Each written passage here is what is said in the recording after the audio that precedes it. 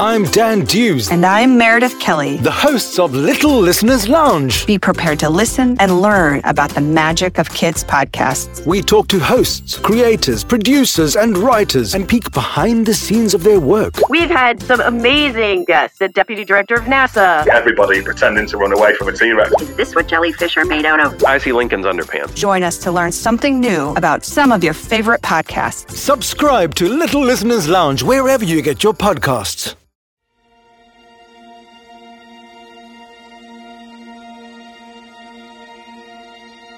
Well, BKFK listeners, this episode is an important one. It's the final episode of The Wizard of Oz. Thank you for joining us on this magical journey. It's been such an epic story to tell, and we hope you've enjoyed it as much as we have, and we could never have done this without our Patreon supporters. This week, we would like to thank 2 newcomers to our Patreon team. Melody and Thorin. And Sterling, Ty, and Lara. Thank you so much, guys. Your support means everything to us. And now, it's time for the story. Will Dorothy get home? Or will she be trapped in Oz forever? Find out in The Wizard of Oz by L. Frank Baum. Chapter 23. Glinda the Good Witch grants Dorothy's wish. Before they went to see Glinda, they were taken to a room of the castle, where Dorothy washed her face and combed her hair, and the lion shook the dust out of his mane, and the Scarecrow patted himself into his best shape, and the Woodman polished his tin and oiled his joints. When they were all quite presentable, they followed the soldier girl into a big room where the witch Glinda sat upon a throne of rubies. She was both beautiful and young to their eyes. Her hair was a rich red in color and fell in flowing ringlets over her shoulders. Her dress was pure white, but her eyes were blue, and they looked so kindly upon the little girl. "What can I do for you, my child?" she asked. Dorothy told the witch all her story, how the cyclone had brought her to the land of Oz, how she had found her companions, and of the wonderful adventures they had met with. "My greatest wish now," she added, "is to get back to Kansas, for Aunt Amy will surely think something dreadful has happened to me, and that will make her put on mourning. And unless the crops are better this year than they were last, I'm sure Uncle Henry cannot afford it." Glinda leaned forward and kissed the sweet, upturned face of the loving little girl. "Bless your dear heart. I am sure I can tell you of a way to get back to Kansas. But if I do, you must give me the golden cap." "Willingly," exclaimed Dorothy. "Indeed, it is of no use to me now, and when you have it, you can command the winged monkeys 3 times. And I think I shall need their service just those 3 times," answered Glinda, smiling. Dorothy then gave her the golden cap, and the witch said to the Scarecrow, "What will you do when Dorothy has left us?" "I will return to the Emerald City," he replied, "for Oz has made me its ruler, and the people like me. The only thing that worries me is how to cross the Hill of the Hammerheads." "By means of the golden cap, I shall command the winged monkeys to carry you to the gates of the Emerald City, for it would be a shame to deprive the people of so wonderful a ruler." "Am I really wonderful?" "You are unusual."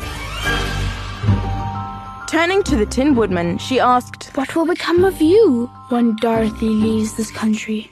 He leaned on his axe and thought a moment. Then he said, "The Winkies were very kind to me and wanted me to rule over them after the Wicked Witch died. I'm fond of the Winkies, and if I could get back again to the country of the West, I should like nothing better than to rule over them forever. My second command to the winged monkeys will be that they carry you safely to the land of the Winkies. Your brain may not be so large to look at as those of the Scarecrow, but you are really brighter than he is when you are well polished.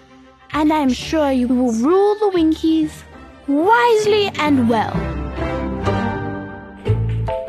Then the witch looked at the big shaggy lion and asked, When Dorothy has returned to her own home, what will become of you? Over the hill of the Hammerheads lies a grand old forest, and all the beasts that live there have made me their king. If I could only get back to this forest, I would pass my life very happily there.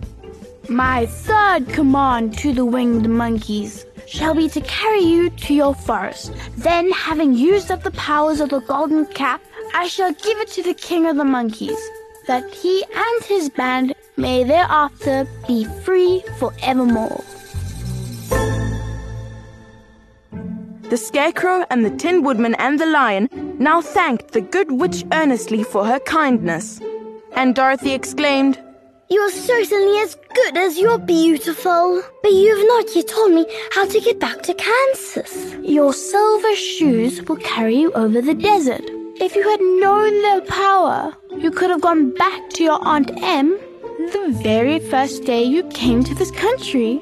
But then I should not have had my wonderful brains, cried the Scarecrow. I might have passed my whole life in the farmer's cornfield. And I should not have had my lovely heart, said the Tin Woodman. I might have stood and rusted in the forest till the end of the world. And I should have lived a coward forever, declared the Lion. And no beast in all the forest would have had a good word to say to me. That is all true, said Dorothy. And I am glad I was of use to these good friends. But now that each of them has had what he most desired, and each is happy in having a kingdom to rule besides, I think I should like to go back to Kansas. The silver shoes, said the good witch, have wonderful powers. And one of the most curious things about them is that they can carry you to any place in the world in 3 steps. And each step will be made in the wink of an eye. All you have to do is knock the heels together 3 times and command the shoes to carry you wherever you wish to go. If that is so, said the child joyfully, I will ask them to carry me back to Kansas at once. She threw her arms around the lion's neck and kissed him, patting his big head tenderly. Then she kissed the Tin Woodman, who was weeping in a way most dangerous to his joints. But she hugged the soft, stuffed body of the Scarecrow in her arms instead of kissing his painted face, and found she was crying herself at the sorrowful parting from her loving comrades. Glinda the Good stepped down from her ruby throne to give the little girl a goodbye kiss, and Dorothy thanked her for all the kindness she had shown to her friends and herself. Dorothy now took Toto up solemnly in her arms, and having said one last goodbye, she clapped the heels of her shoes together 3 times,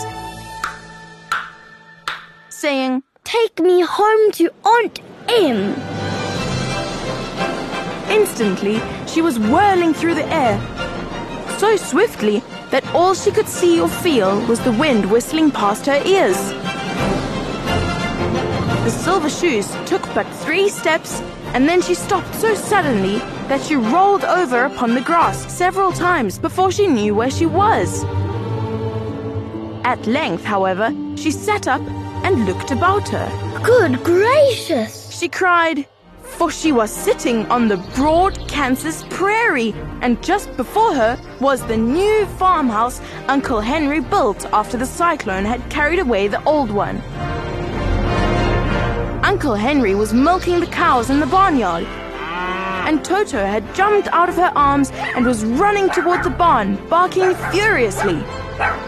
Dorothy stood up and found she was in her stocking feet. for the silver shoes had fallen off in the flight through the air and were lost forever in the desert.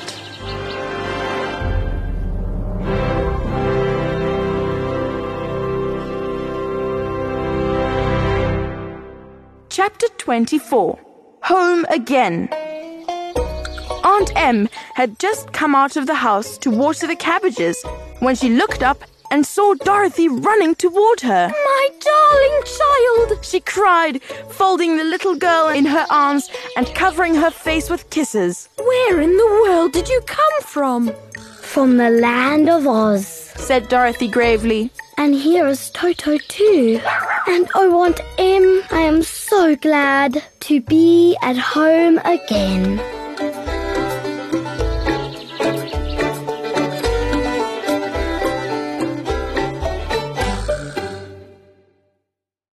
Hey guys, if you like this episode, please share it with your friends and family.